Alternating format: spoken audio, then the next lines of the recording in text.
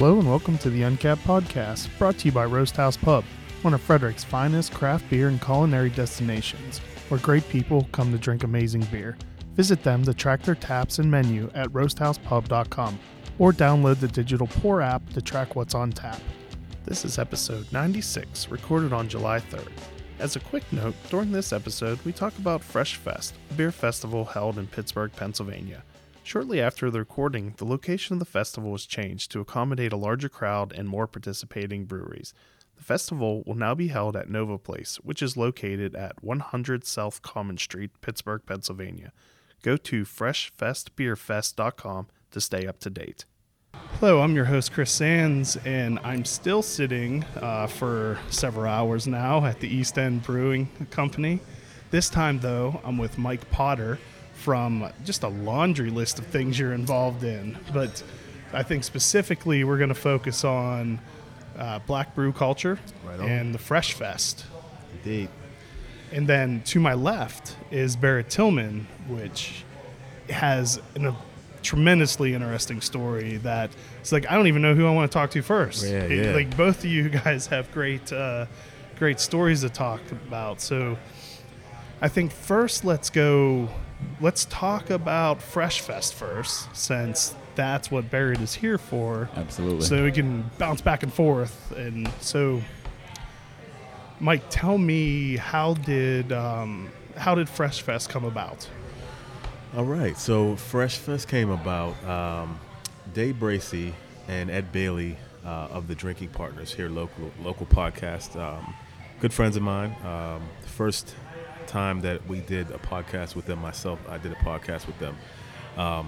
We hit it off pretty good. It was a good podcast, and then afterwards we talked about, he had a thought. Dave Bracey had an idea of doing a festival with predominantly black-owned companies or black brewers, and because none of us had seen as of that time a focus on black or African American breweries, that kind of like popped the thought up into his head, and he mentioned it to me, and I had it going on as well. I was like, at some point I want to do a festival, featuring predominantly African American themed breweries and et cetera. So he hit me up, he called me up, and he said, you down to meet with myself and about 6 or 7 other guys, and let's discuss the idea of doing something like that. And we met, and we were all charged up, and we had a ton of ideas. Everybody was tossing these great ideas around, and we said, all right, this is going to go somewhere. And we contacted one another about a month later to schedule meeting 2, and it was just Day and I that showed up. Everyone dropped out. They were like, I can't make it. Were they just too busy, or they didn't think it was going to go anywhere? Yeah, it's time to work. Yeah, Tell them it's time to work, and the guys are involved with the festival, but great guys, talented guys, but everybody has stuff going on. Yeah, and and putting a festival on is no small feat. It's no small feat at all, and you have to have the heart for that, and Day did, and I certainly do. So we showed up, and that way we were kind of challenged and insulted, and like, oh, you think we can't do it? You know what I mean? So we started the planning process after that, and here we are. So in this kind of, I guess, grew from black brew culture. Yeah, for me, it came out of Drinking Partners. They're not predominantly black themed, or they just do beer. Yeah, comedy and beer. Yeah, comedy and beer. There's 2 professional comedians, but they're 2 black men as well. So they had the idea, the concept floating around in their minds. Yeah, I guess maybe we should point out for anyone who's only listening and not viewing, you are an African American man. That I am. Although you do have you fit the rest of the motif for a craft beer fan. There you go. Large beard. There it is. Cover the gamut. Yeah. Proud of this beard. Don't you dare try to take it from me. So yeah, we both had that just an idea. And a lot of times with creative shit, man, if you bump into someone who's feeling the same energy and has the same drive and creativity as you, it's like, yeah, let's do this. Drawn together. It's awesome, man, when you get that energy going together. And that's how Day and I started hitting that off. And we both have a very good network in Western Pennsylvania of people that are like, yeah, man, I'm down, let's do it. Brewers across the city, African American owned brands around the city in Western PA. And I have a nice network of reach of folks, as you can see, man. We're right in the presence of Barrett Tillman. It's dope that I reached out to my folks that, support, and they were like, let's do this. I'm down. And so let's a little bit more of the specifics of Fresh Fest, because then we want to talk about Barrett a little bit and how he got involved and why he's here. When is it? It is August 11th, and it's going to be at Threadbare Cider House, Spring Garden. Beautiful facility. Actually, we're doing a two-part setup. Wiggle Whiskey's Barrel Room is going to be the first portion of the festival. I meet the Brewers VIP podcast with Day and Ed, and I'm going to have like a panel set up for that. And then everything shifts to Threadbare's indoor and outdoor grounds and facility. How close are those two to each other? Walking distance. Okay. Like a block. That's two blocks max. I've never been to Threadbare. I've been to... Actually, I don't know if I've been to... Is that Wiggles' new location, or is that the one that's in the middle of, like, downtown? No. There's... I think they might be up to three spaces now, I think. Two. I know definitely two. The middle of downtown is the Strip. It's in the Strip. I think that's our main distillery. And this is the barrel room. Okay. They hold events and stuff there. It's real nice, man. It's like it's indoor, outdoor, cozy. A lot of shows and stuff go on. Nice. So how many breweries are you expecting? So we're expecting approximately 45. It's a lot. It's a good number. I'm sorry. Let's rewind that. 40. Still a lot. Yeah, still a lot. 25 now collaborations locally. That was the next thing I wanted to bring up, because I think that was a really cool aspect of Fresh Fest. And I don't know that I've seen that at a festival, like it being a focus of the festival, where you have this long laundry list of collaborations between. Are any of them between two breweries? Or are they all like other businesses or individuals with a brewery? Yes and no. Not official breweries, but head brewers. Okay. Are doing collaborations, but not two owner to owners. Okay. As far as the collabs go, that I can think of. I'd have to look at the list again. But. And you're doing one yourself. And I am. Just so happens to be with where we're at. Right here. So is this one of the original craft breweries that you went to? Like how you got?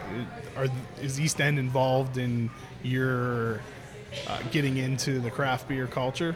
100%, man. East End is the first craft brewery that I had any craft experience with, and the relationship's been going on now about 15 years.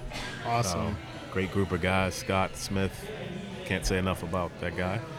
He started teaching me about craft and telling me about different styles and introducing me to stuff that I hadn't tried when I first met them around 2005.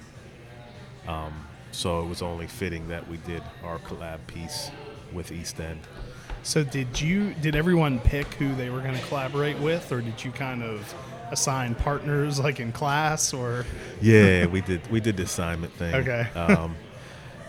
Because a great question. Yeah, good question. And we tried to put personalities that matched. And the thing with this collaboration portion is that we want everyone to gain something out of the time that they spend together.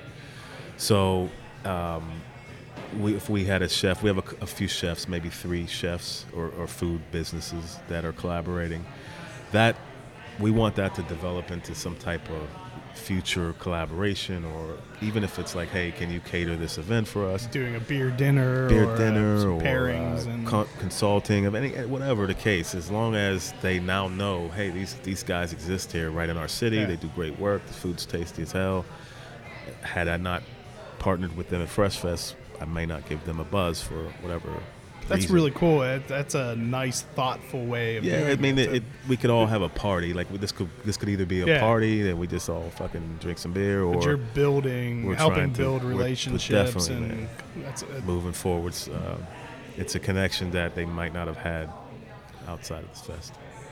so was it your collaboration with East End? Is that purely just because? That was on the strength of Just the that's story. who you and how- wanted. we originally I wanted to link up. Voodoo and I were I have an intimate, a good relationship with those guys, but it fit more for East End. I think Voodoo is the only Pittsburgh craft brewer that's available in my neck of the woods. Oh, right on. Yeah, they just recently started distributing in the Maryland area. That's dope, man. Oh, really? I didn't know that. Yeah, within maybe the last 6 months or Cool. so. Very cool. So, how involved in the collaboration process have you been? Were you involved with to the point of recipe development, or is it like you talking to Brendan and Scott about like what you were looking for in a beer, or what level of involvement have you had so far? With mine or with everyone? With yours. With mine, it's been like 50-50. I don't know like how to brew on a large scale. Yeah. So I can't give them any advice on Yeah. that. But as far as like what we want, what we're looking for, I mean, they've been phenomenal at like, hey Mike, what do you think? Mosaic or Nelson? I'm like, I don't know, you tell me, right? But I appreciate them breaking it down for me and saying, hey, this is what this is going to yield, this is what this is going to yield, and we've kind of been doing it together pretty much every step of the way. Has it helped you learn a lot? Absolutely. Yeah, definitely. I'm over here more in this year than I've been ever, and that's cool for me because I've always wanted to kind of step my beer game up, my brewing game. Do you up. homebrew? I do homebrew. I've Okay. done plenty of batches. I'm not in the practice of it right at the moment. It's just kind of falling by the wayside as far Because as it's easier to purchase. 'Cause that's why I it's easier to stopped. drink. It's easier Yeah. for you, just pour it Yeah. in and just put my face under the tap.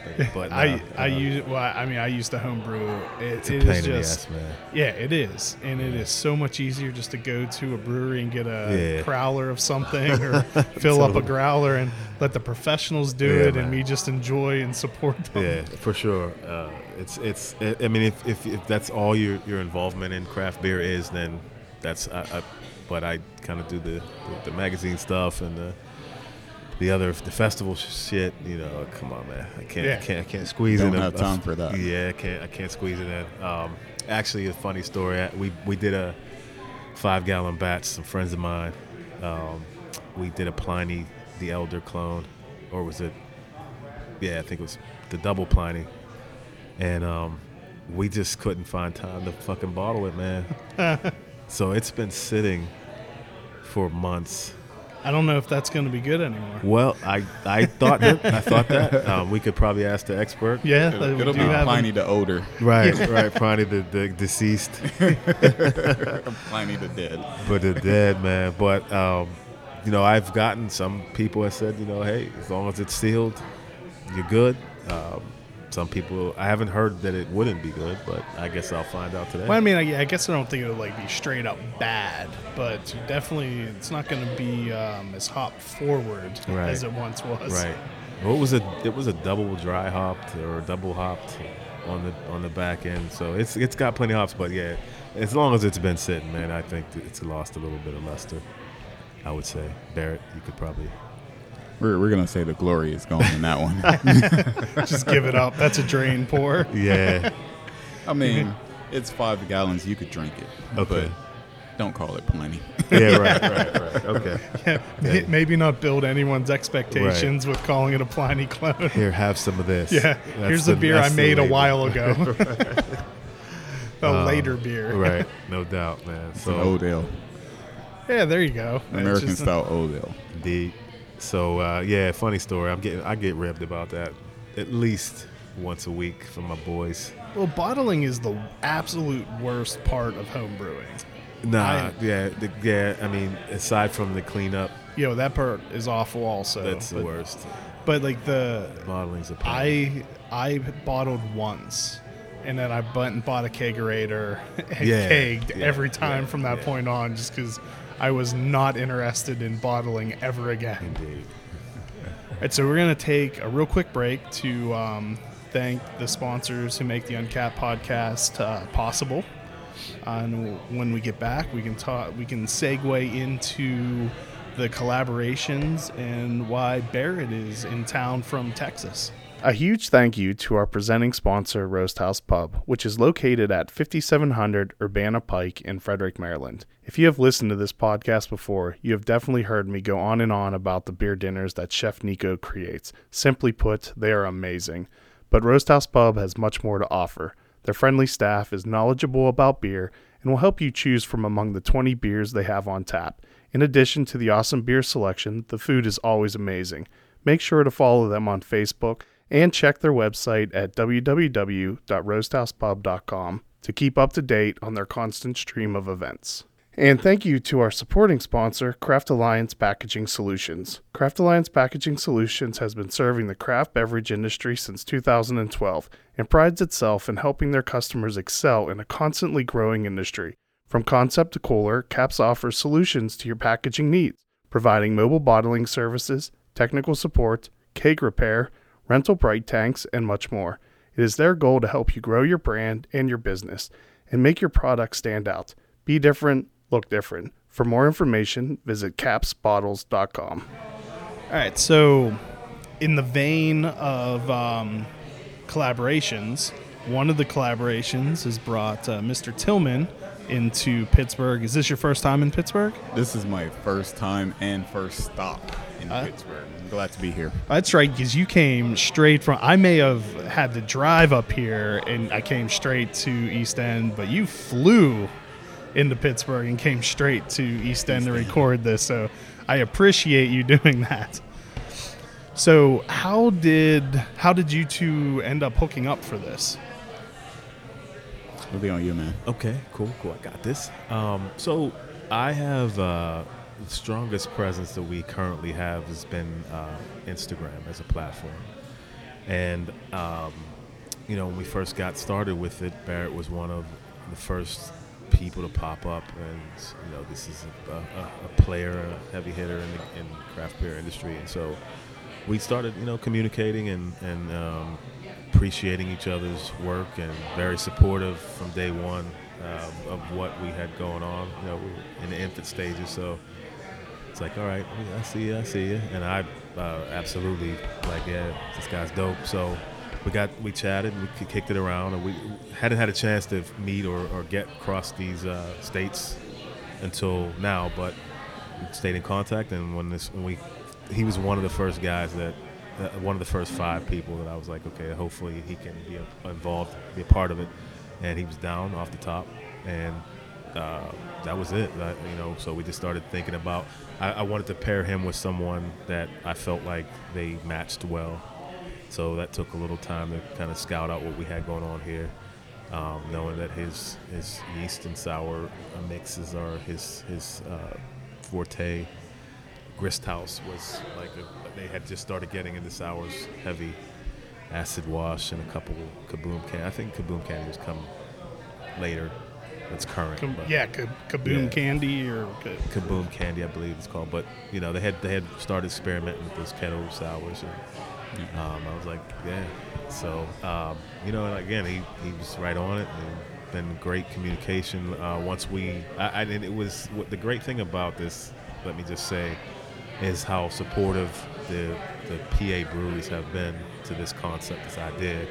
I went to Grist House, and I had no blueprint or, I had no resume for this type of stuff other than, people respect that I'm a Pittsburgher and I have a entity in craft beer. Yeah. And they were like, all right, cool, let's try it. And, once you get a couple bigger names like Barrett and Grist and Nome and East End, and they say, yeah, I'm good, I'm down with it, then it helps you build the momentum to pull it together, and considering it's the first year. First I want to say you're making this extremely easy on me, because almost every time I have a question in my mind, you just go ahead and answer it. So thank you for that. It's like, I tell you, I've done 3 or 4 of these in a row, and the first couple I was just totally different. So once you practice a little bit, it's get your spiel down. But that was one of the things I was really happy with talking to Scott to hear about, like the culture and the people involved in owning breweries in the Pittsburgh area. It's just like in Maryland. It's like it's a club of people who are willing to help each other, and it's like a family almost. So it was nice to hear that that's not like an isolated thing. That's just with people who open breweries. The type of person that opens a brewery it's a good person. Yeah, it's like a grass level movement, right? All you're really trying to do is get started. Some form, fashion, you have a community, you want to support that community. So when I heard from Mike, and he was like, hey man, I got this idea, I was like, okay, cool. Just let me know what you need from me. Yeah. And then you can roll from there. And I think that's what craft beer is.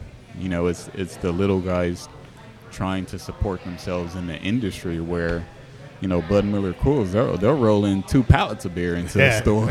you just happy to get $1. Walk in with a couple 6-packs. So actually, let's start out, Barrett. Tell me a little bit about yourself. I've read some articles about you.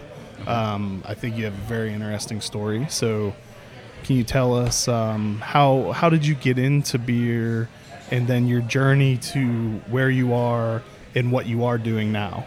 Okay. Well, that's a great question because I'm rewriting that story as we speak.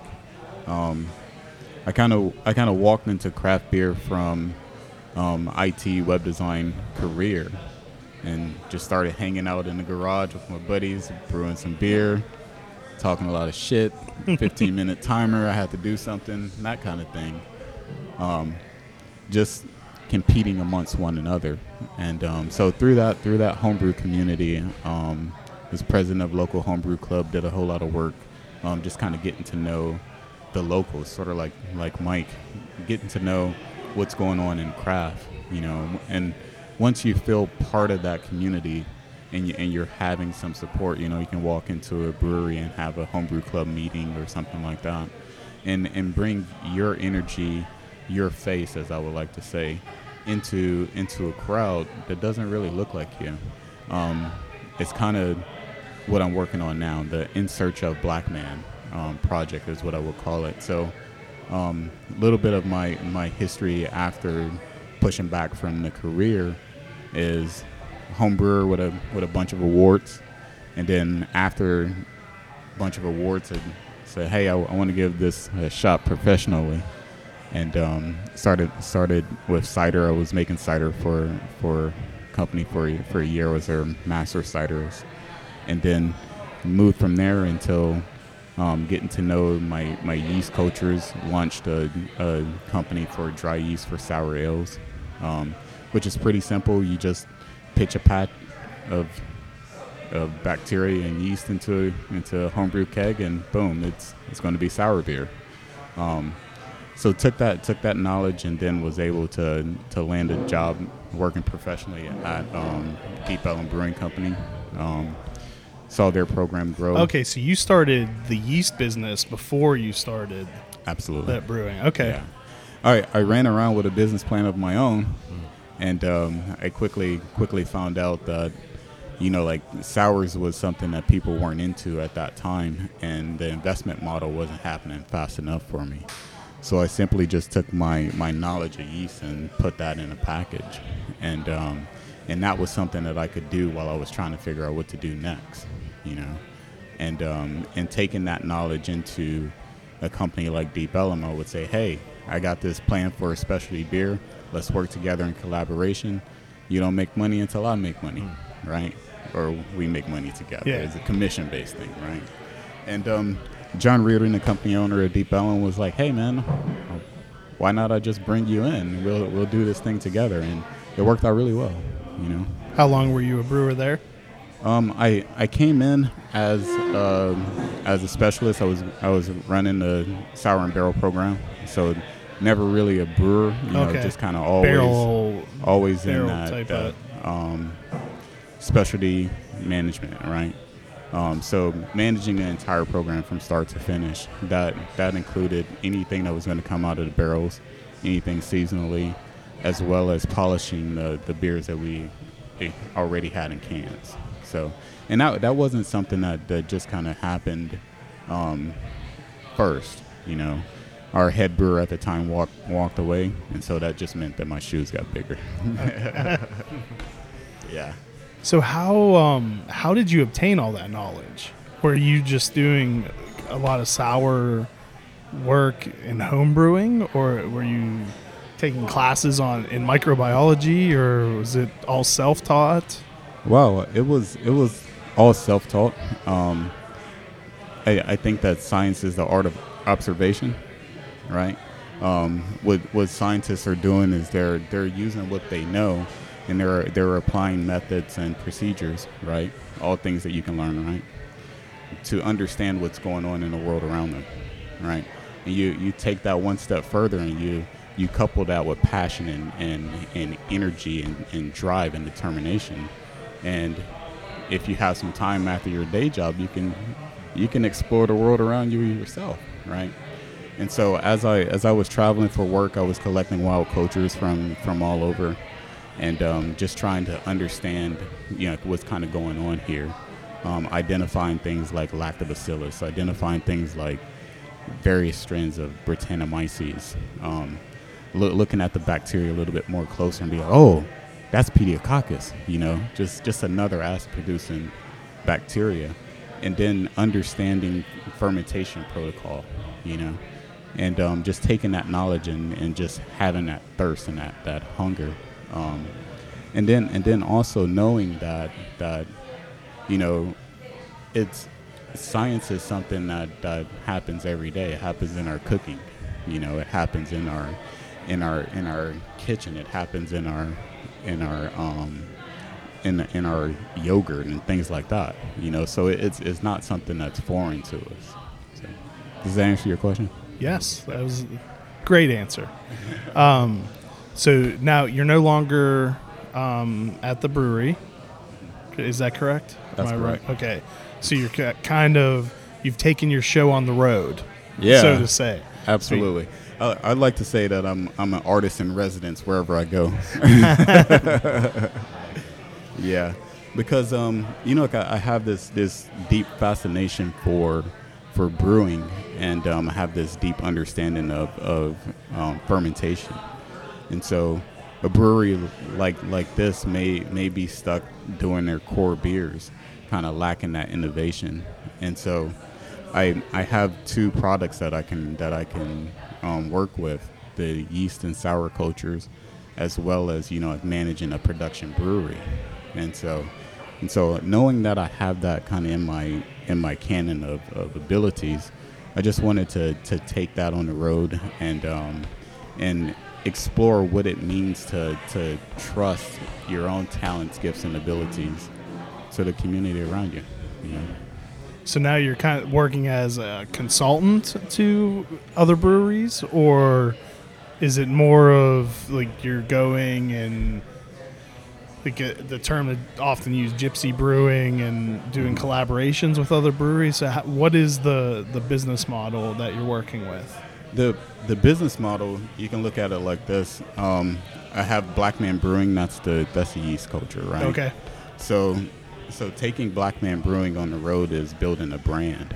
So I'm in the business of building that brand right now, and I can do that through collaborations, and I can do that through selling yeast and or beer that uses my product. Okay. So basically, I'm just taking my product on the road. Awesome. And then you bring your experience to teach people. You could teach people how to use it properly, or the techniques of how to. Yeah, it's kind of difficult to walk into a production brewery with sour yeast and just waving it all over the place. You gotta know what you're doing. You don't want to infect the entire place. Yeah. You know? So yeah, you have to. I have to come in with some expertise. And at Deep Ellum, it was a 45,000 barrel a year brew house. That's a that brew house. that did a lot of beer. You know, we were brewing on a 30 barrel system 42 times a week. You know, the kettle was never cold. And then managing the specialty, we had to know what was going to come out seasonally, and as well as how long we were going to leave stuff in barrels. And so all of that kind of came out of my wheelhouse. How did it happen? It happened organically over time, you know, through a lot of hard work and dedication to you know, like making things right, you know, and doing it the right way. So what do you still enjoy kettle sours, or are you a sour purist where you only want spontaneous fermentation, or Yeah. what would be the proper term? Cold. I think I heard you say on the cold side, or cold souring, or That's great. So let's divide the sours for a little bit. I think that sours come in 4 different quadrants, right? You have an American style sour, Belgian style sour, a Flemish style sour, and a German style sour. Your Germans are going to be your Berliner Weisses, your Gosses, right? Your Belgian style is going to be your Lambic and your Gueuze. Your Flanders is going to be your Flemish red and your Flemish brown, right? And then you throw in fruits in there. Your American style is going to embrace everything from wild to hoppy, right? we just do whatever we want. Absolutely.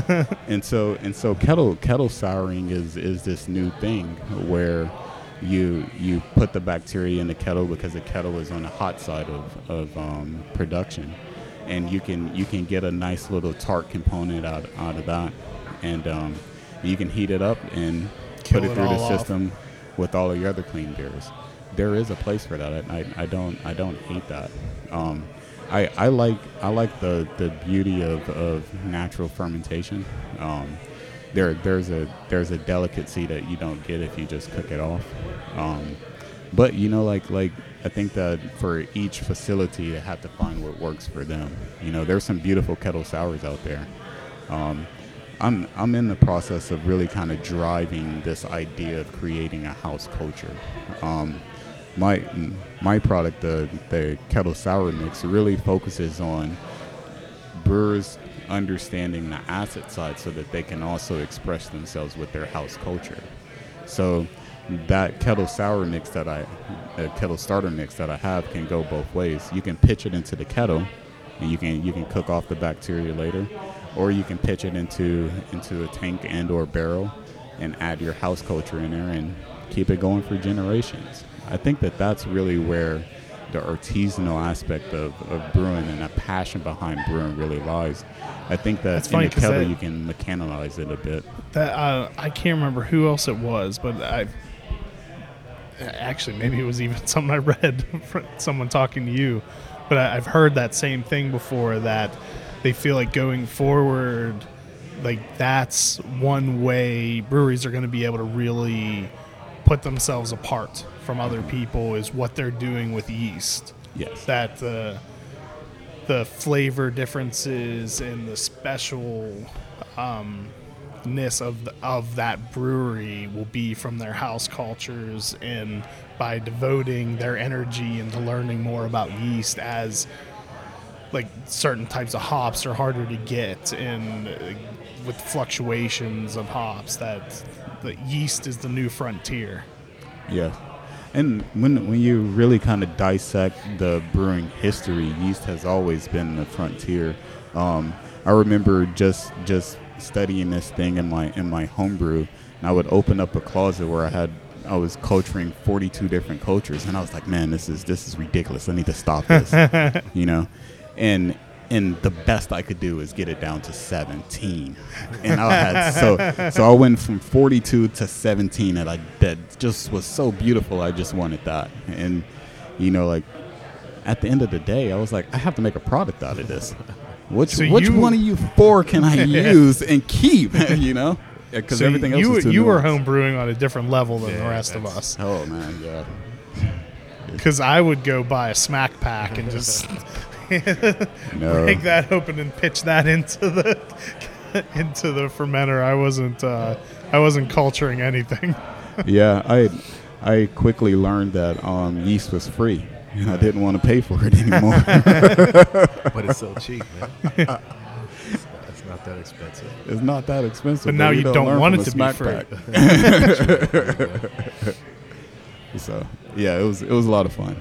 It was, like I said, it was very hard to go from 72 coaches down to, not 72, 42 down to 4. So I find the different philosophies that breweries have when it comes to natural fermentation.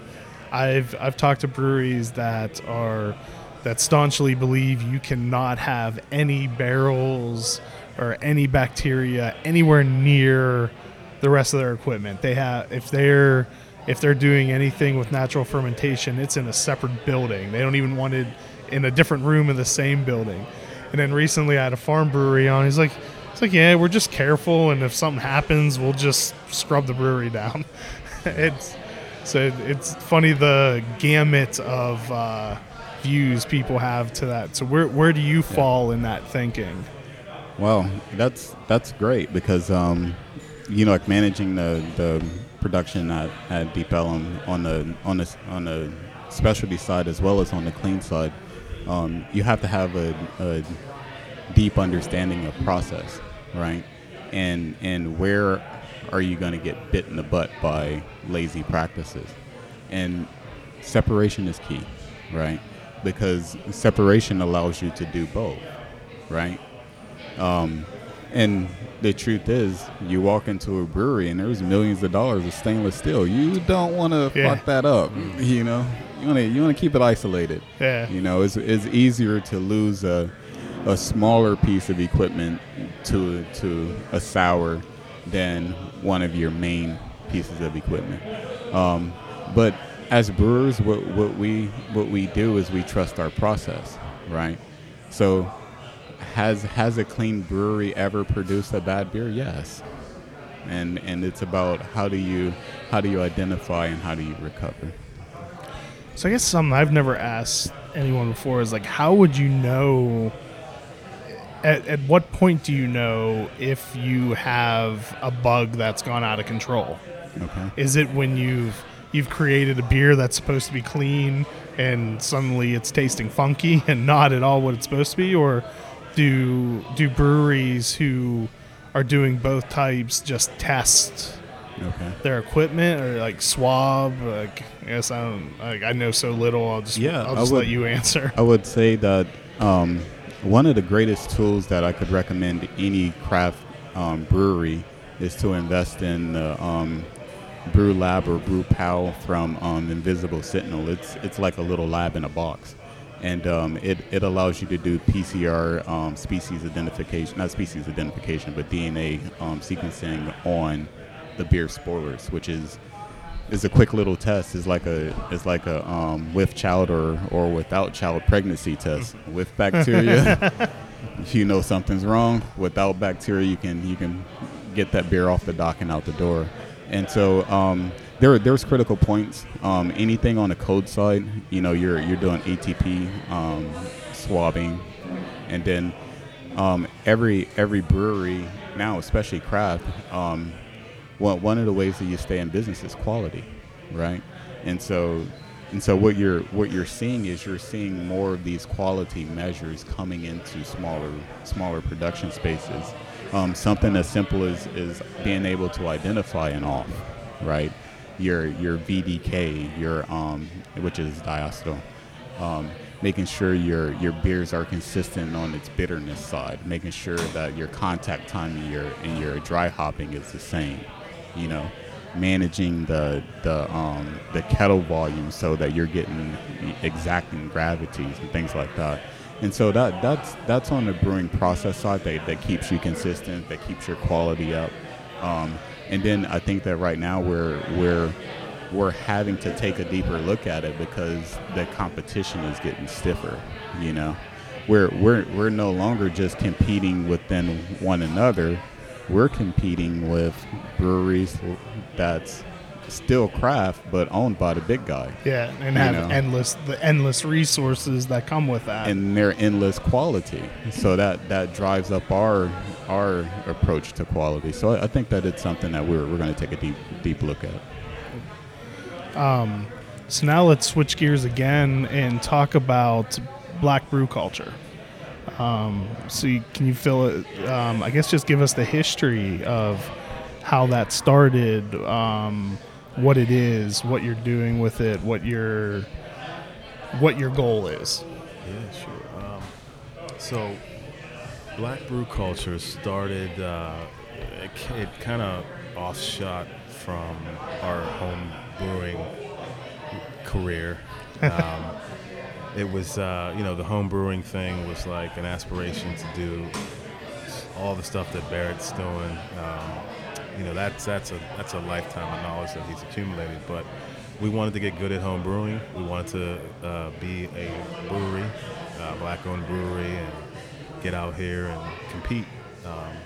And then, it just didn't seem like the fit that we thought it would be in the beginning. So I started kind of just saying, well, what else is going on out here in craft beer for black folks, African Americans? And as I started exploring, I thought, well, dang, this guy's got a really cool brand and he's got a really cool product, and why isn't he out here more? Like, where's his coverage? Where's his, his reach?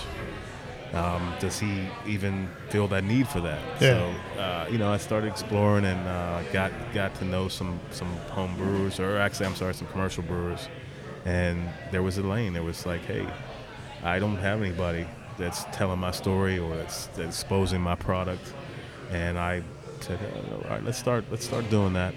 We started out with, like I said, a couple social media accounts and kind of broadcasting people's stories, and we did some merch that helped kind of revitalize some of the older institutions in craft beer that people don't know existed. A couple brands like People's Brewing Company, Black Pride Brewery, even the early Harlem Brewery logos and stuff. We kind of got some permission to get that going, and oh, cool. So it all kind of just evolved into this brand and this kind of movement that we said, all right, the next step is to create an online magazine, and let's start reporting and blogging and getting these guys' stories out. And it's been a lot of work, and that part is still, it's ready to be launched a couple weeks here, less than about 10 days or so.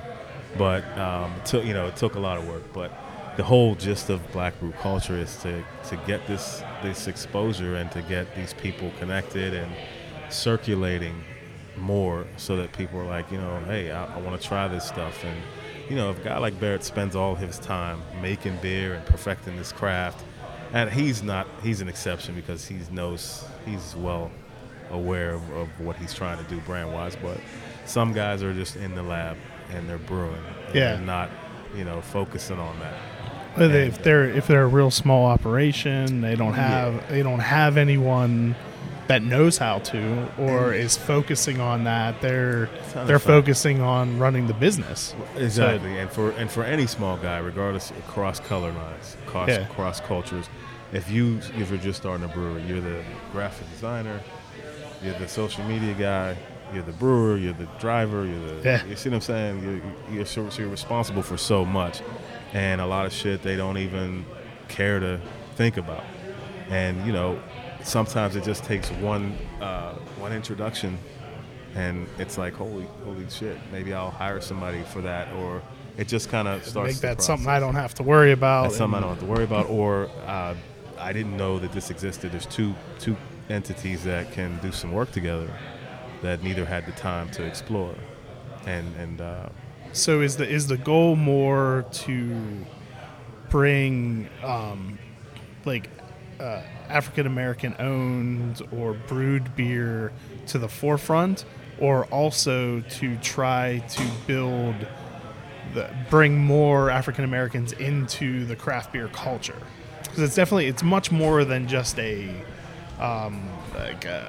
product that's sold. There's definitely it's definitely somewhere there's a whole culture around it. Exactly. Good question.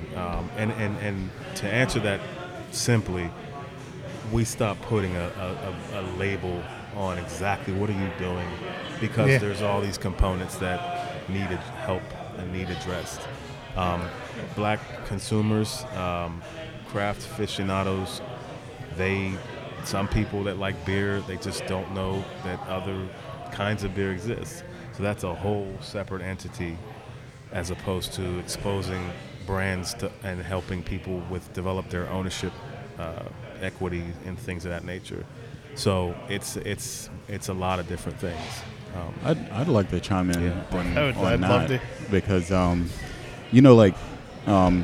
my role at the brewery in Texas at Deep Ellum really exposed my face to a larger audience, right? And whenever you go from just being in your garage to being the face of a company, a lot happens, right? You have to, I had to be okay with being myself, right? And not being afraid of that. And so, and I think that companies, when they also hire African American, they're not fully aware of its impact either, but they're definitely going to ride on the coattails of that. And so I think that as an African American in any role, even in corporate America, right, there's a underlying identity that relates to our culture, right? And so I think you're right, Mike. You can't put a finger on it, but you still just have to be. You have to be who you are in this industry, right? Because in a way, whether you want to or not, there is a spotlight put on you that's not going to be put on me if I'm hired as a brewer. Mm-hmm. There's going to be more attention paid to you being an African American, where ultimately it makes no difference to. Yeah. Well, just the face itself is an open door for a new community. Yeah. Right. And I think that's important in craft, because we're seeing a little shrinkage of craft. Did they see that? Did you attract new customers to the brewery by being the face, or? I'm gonna answer that in a little bit less spirit than I would speak privately.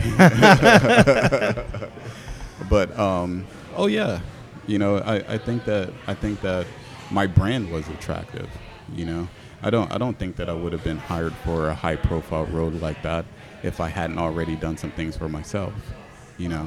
But that's not just true of me or my black face. It's true of successful people. And so no, I don't want to just hide behind the race. I want to say, hey, I've put in some work here. Yeah. And a lot of people have put in work. And I'm going to say it in a low spirited way, because I can kind of bounce back and forth in the dynamics of what it means to be black in this industry. Did you find much negativity towards you being the head brewer there, or no? It wasn't any negativity. Okay. No. Yeah, I couldn't completely read. It's not negative. It's because in order to be successful and to do your own thing, to be you in a sense, you already have to have a vibe that resonates with you, that's going to resonate with someone else, right? Yeah. And so it's beyond the color line, right? And the reason why it's beyond the color line is because, marketing in America doesn't fully market directly to your culture, Unless they found that magical nugget that says there's money there. Yeah. And then you got the floodgates are open. So as that starts to happen in craft beer with any subculture, we just want to make sure that we're profiting from that equally, or relevantly. The equity it needs to be spread. So that's something I've heard multiple times, how craft beer isn't marketed towards the African American community. What do you mean by that? Because I guess part of the way I look at it is there isn't a whole lot of marketing involved in. I mean, I guess there is, but it's not the typical type of marketing we think of when it comes to craft beer. Well, on a base level, it's just not on the shelves in places that most African Americans would frequent. Okay. So yeah. to start there. If So you go- the corner store that you're going to go buy your beer is going to be full of macro brands. have you and been to they're- a corner store lately? No, I have not. Ever? I'm sure I have. Yeah. I definitely. You probably weren't like analyzing what was on the Yeah, shelf. I wasn't. Yeah, I mean, So- it was like I used to install satellite Right on. dishes Yeah. throughout the Pittsburgh area, but I wasn't 21, so I was running in to buy a Coke. Right. I wasn't paying attention. Yeah, to, for sure. That's the case, man. It's just not. It's not there. It's the choices are limited, and there's a lot that people are missing out on. So when you say, "Oh, here, try this," and it's like, "Yeah, this is good. This is good stuff," then now you start to see consumers starting to seek that out. But So a lot of then is simply just a lack of exposure Absolutely. to Yeah, it. absolutely. in a nutshell, Yeah, and I think that's what I enjoy about Fresh Fest, because all you're really doing is facilitating that conversation, and I think that the minority focus has for too long waited on the bigger entity To to tell them. facilitate the conversation. Yeah. We don't have to do that, right? We can facilitate our own conversations. We don't need the Brewers Association or a big brewery to hire someone like us. We can have our own dialogues, right? And I think that those dialogues usually happen at home. They happen on the street, and that's just the way life is here in America, and this is global. This isn't just a problem. I think that marketing in general starts first with who's the bulk of society, and then we move into the smaller markets after, and then some people exist fully in the smaller markets. And so the dynamics of things is just that. When I pushed open the door of craft, I didn't expect it to look like me. Yeah. Well, to me, if I would have thought that when I pushed that craft beer door open that it was gonna look like me, no. But what I knew is if I could push the door open, so could my brother. And there's a I whole think bunch that's of what it's people that about. can follow you in afterwards. Yeah. and Absolutely. I like the way that we've shifted this whole focus from marketing, because people will say that about what is our goal. Marketing is a sinister term. Oh, Right? It is. Exposure it was so like- much better a way of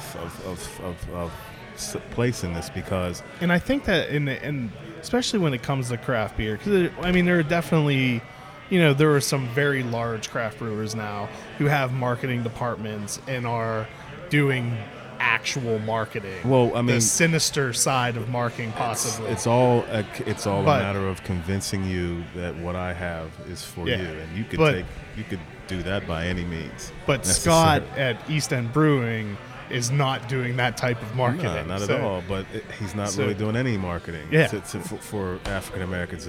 But exposure is a different. Like, exposure is coming in and saying, "Hey, try this." Yeah. Marketing Being is saying, welcoming, not. Yeah. Well, just you're exposing someone to something that they haven't tried before, or that they might like in the future. Your marketing can be as sinister as saying, "This is completely bad for you, but I'm going to convince you Yeah. that it's going to work and it's going to taste good," or what have you. And that's not what we're looking for out of craft beer. As Barrett said, we don't want you to dictate to us what we should be drinking or what we should do. We can have this conversation for ourselves, and that doesn't take a whole bunch of dollars pumped into an image or a brand or a logo. Have you ever watched Adam Ruins Everything? I have not. So it's a show about a guy named Adam, and he goes through and he takes these things that everyone just believes as that's the way it is, or like that's the truth, and then goes back in time, and almost always things that we believe that aren't true are rooted in some sort of marketing campaign, like just across the board. Amen. Like all these that people like universally believe that aren't real, they're rooted in a marketing campaign. Marketing brought malt liquor to Billy the D. Williams. to the community, right? And marketing brings a lot of poisonous Down a little bit. Yes, a lot of poisonous products to the community, the black community, and any community, Yeah. any under economically challenged community, marginalized. Well, I mean, community. I think time and time again, it's been proven that the black community has definitely been actively targeted without question, nefariously. without question. So we don't want to use that term as much as it has been used. Exposure is a good word, because exposure is like, hey, let me try this. This tastes good. I may want to improve upon it. I may want to try different lanes on it, but it's my decision and my choice. And all the facts are delivered to me prior to me picking this bottle Yeah. up or this can up. So this I product. think it completely makes sense, like the not being exposed part, because the stores in the neighborhoods don't carry it. But so like there are definitely some craft breweries, But they that- also, to double down, they market the yeah poison. yeah they So you're not just you're walking going to in and have it just cases doesn't full of happen to be- 40s. I'm Yeah, gonna it's completely opposite. You have actual crap. the and exact poison opposite that of is beaten into you as far as like was hey, it King Cobra? Is Man, that come the- on, man. We could. It's about Jesus, King Cobra. There's a Red, couple blue, breweries in Maryland that always bring up King Cobra whenever in legal debates, when some of our politicians try to make it seem like it's a public safety issue for craft breweries to sell more beer. Like, well, that store over there is allowed to sell as much King Cobra as they Right. want. That's a good point. But there's definitely a lot of areas where craft brewery is built and put in place where it's a predominantly African American community. But if you go in that brewery, it's almost the same scene as anywhere else. It's a bunch of white guys with beards and either chubby or with skinny jeans. Yeah, So- I think that's what America looks like, though. When you look at the landscape of America, we're talking about minorities here, right? And you're right. Craft breweries usually will find their buildings and their locations in these underdeveloped areas. Well, who do you think is in the underdeveloped areas? Minorities, right? It's not just black, right? And so once that brewery plants itself in that neighborhood, right, you do see a community around that doesn't get to participate, right? But I don't think that it's vindictive. I think that it's just innate, right? It's the same fabric that we exist in America with, right? It's part of our nature to isolate. Yeah, Right. that was going to be my next answer. Do you think it's just a symptom of, like, I mean, you can see it just looking around Pittsburgh, the different neighborhoods in Pittsburgh. People self-segregate themselves. And that's- you have the Polish area of Right. Pittsburgh, the Italian area of Pittsburgh. Innately American, as Barrett Yeah. would say. Not a problem there. Because what we found with Fresh Fest was that, like the base conversations in the beginning, they were guys that they weren't, they weren't racist or prejudiced by any stretch. They brew all day. Yeah. And if they It's don't not have something- any friends. Yeah. So it wasn't that hard to sell to say, hey, I got a guy, he's an African American, and here's his work, and what do you think about brewing with him? Well, he's all nervous, not because he's brown, because It's going to throw him off his rhythm. it's like I got to talk to somebody. I haven't talked to anyone in months. Not even my kids. But then you the commonality of craft beer and an artist up against another artist, which is so great with Barrett and Grist.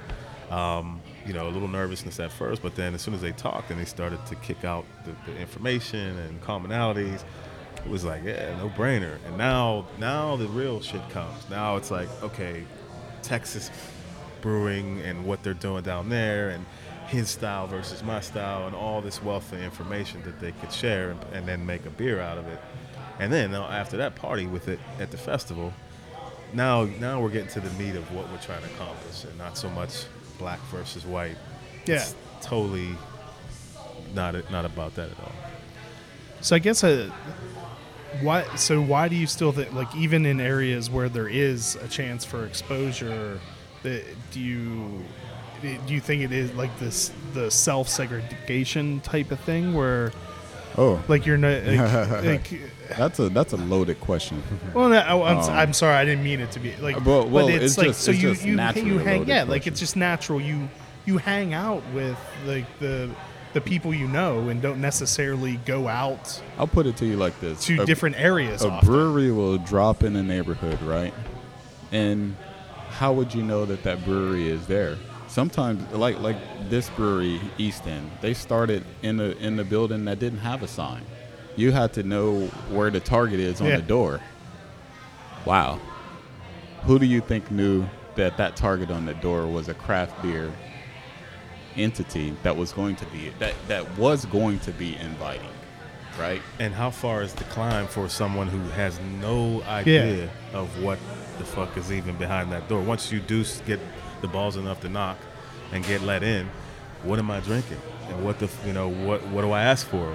I guess that makes sense too. Like, why would you even want to go try it? Because all you know is it's something that you may have heard someone just say, "Oh, it's bitter. I don't like that." You get that. All you know of craft beer is like some of your buddies may have tried it and thought it was disgusting. You're like, "Oh, I'm not going to bother going there." Yeah. So it's a process, man. It's all a process. I also think that we have to relax our desire to say that we've been all encompassing, because we haven't. Craft beer has been marketed to affluent white people. It just has. That's what the culture is kind of built around, right? And so when you see something that doesn't look like you and you don't fit in, and when you walk through that door, everyone turns around and is like, well, you got $10 for a beer? You're like, I got $6 for a 6-pack. Right. But it ends up, to me, it's the same story as the wine boom, like 60s, 70s, 80s. Eventually, people get curious, they taste something they like, and then there's a ton of black folks in wine. There's a ton of wineries owned by black people. The divide is not the same. I don't even know if it was this big a stink. I think social media has a lot to do with the stink that's going on now. Yeah. But there's the same Social media ruins everything. Yeah, it killed us all. We're all doomed. But, it just amplifies any amount of negativity. And then you end up focusing more on the small occurrences that are social media can make the small percentages of happening seem like the norm. Yes. So it's that's the way I look at it. The wine industry experienced this boom of African American drinkers and owners, and there was not very much hoopla about that. Take the hoopla away, and it's the same process here in craft beer. Yeah. And that's before talking to Kevin Blodger, who's been on Cap several times. Shout out to Kev. He's awesome man. It was always kind of my thought of like, well, if African Americans don't want craft beer, then like, right? Why? That's not true. Like why? That's not true. But it was just like from the standpoint of like you hear like trying to like it almost sounded like people wanted to try to cram craft beer down African Americans' throats. That's the way the headlines look, right? Yeah, absolutely 100%. Like man. that's the I way agree it with you looked. on that, And my 100%. thought always was like, well, why? Like if they don't want craft beer, then don't make them drink craft beer. Yeah, and somebody took But- this whole thing and ran with it, and it's the age It's we're marketing. in. It's Yeah. marketing. But it's like clicks, it's clickbaity. the perspective he put it in, and he's like put aside the moral or the just being a good human part of it. It's like there's this whole segment of people I'm not selling beer to, and like I want to sell beer to them, and like I want to look around the tap room and see people like me. That's And it's- nice. I mean, the see people like me thing is great because it's comforting, and you Yeah. want that. But at the end of the day, I want to be empowered, and I want my folks to be empowered. If we're gonna be involved in this industry, then we need some equity. Again, it's bottom line. It's a fair shot. It's a fair shot, right? It's a fair shot. And that's it. It's not about, I don't want to be in your tap room if you don't want me in your tap room. If you want to have 100% white establishment, there's nothing further from where I want to be than your space. Yeah. But The good thing, though, is I would say that there are a lot of white people who are in the craft beer community who also would not want to be in such a place. good for them too. I side with them on that. Yeah. I absolutely side with them on that. But it's beer, and at the end of the day, it's like a great equalizer. It's like a steak, man. You can cook it any way you want to. There's Yeah. no black steak. There's no Yeah. white steak. There's no, so we can get that beer and we can do whatever we want with it. It just happens to be as a whole a story within the industry. But I don't need pulled into something. I'm not trying to stop the first headline that I did a podcast for, a story that was done on what we were doing. Black brew culture aims to overthrow the bearded white guy bubble. My goodness. Dude, it was I think I you saw remember that. one? I did see that when I and- started and- looking up. at no fault to the reporter. I think Yeah. that was Celine from next Pittsburgh, I believe. I don't know who It was one of those One of like them. city paper type. Yeah, man. public- And the interview was awesome, man. It was great. It was very descriptive of what, because we had this long conversation that we're it's having quite now. possible she didn't have She had anything to nothing do with that I headline. I know that for a fact. A copywriter. We is both probably were you. like, what the fuck is this? And it's like, and then the first like rebuttal was, well, he's got a beard, and what the hell? It was. Well, I can goofy, tell you man. the title of this podcast will be episode number, whatever it ends up Right being, dash Mike and Barrett, There it and then an explanation of Right why on, I'm right on. talking to I you. think I got Your impact is going to be less. I'm just saying. yeah. Don't expect to sell many. So should I go with two much ad angry, space. Yeah, get something, two man. angry black men There it forced is, me yeah. to tell their story, or Yeah, man. Do that. Yeah. Hey, I think that held me down and shaved my beard Right. afterwards? Yeah. No doubt. How stupid, man. in craft, I think that all we're trying to say is, hey, we like beer too. We're here. And the funny thing is, Heineken started the conversation. Oh, really? Yeah, Heineken started the conversation From a marketing standpoint? from a or what? marketing standpoint, and Heineken did that in a way that craft is embracing, right? And it was just the commercial with the person sitting across from another person with the beer, right? I don't think I saw that. Yeah, Yeah. I don't. Now the more we discuss this, I don't know where this black-white shit came from. I mean, you could say that coming from our organization. All right, it's Black Brew Culture, but we've always had the need to promote our culture. Yeah. Just for lack of exposure, so that doesn't. No, apply I the think it same makes way. complete. Yeah, it makes complete You know, sense. It's- But as far as this great divide, it's just a simple matter of exposure. That's it. End of story. At the end of the day. and that's I agree with you 100%, and especially when you point that out. Like it's the stores that most of the time you're going to, it just like as you said, they're presenting the poison to you, not the craft beer. Absolutely. Yeah, and from my brand, Black Man Brewing, it allows me to tell my story. I thought that the strongest thing that I had in life was to learn how to identify with myself, and to not be afraid of that. And I think that the public, the people, they always question, like why black? And my response to that is why not? I was just gonna say, well, why not? Why not? And I think that America as a whole and craft beer as a whole has to ask that question every time they see someone that didn't look like what craft beer was marketed as when they walk through the door. Well, why not? And just go from there. Gentlemen, I want to thank you so much for your time. You've had a long day, Barrett, so I really appreciate. I'm down. Let's do it. Thank you for your time, Mike. Tell people one more time where can run through the details of Fresh Fest and where can people look up for Black beer culture. Black brew culture. Sorry, I got that. Yeah, right. no worries. So you guys can get, anybody can get, and then please, anybody can come to Fresh Fest. Please don't feel like there's too much diversity going on. This is a fun day. It's going to be a great situation, a lot of collabs. You can get tickets at freshfestbeerfest.com. There's an event page on Facebook, Fresh Fest 2018. You can check us out on Instagram and Twitter at freshfestbeerfest. And check for blackbrewculture.com in a couple more days here, week or so.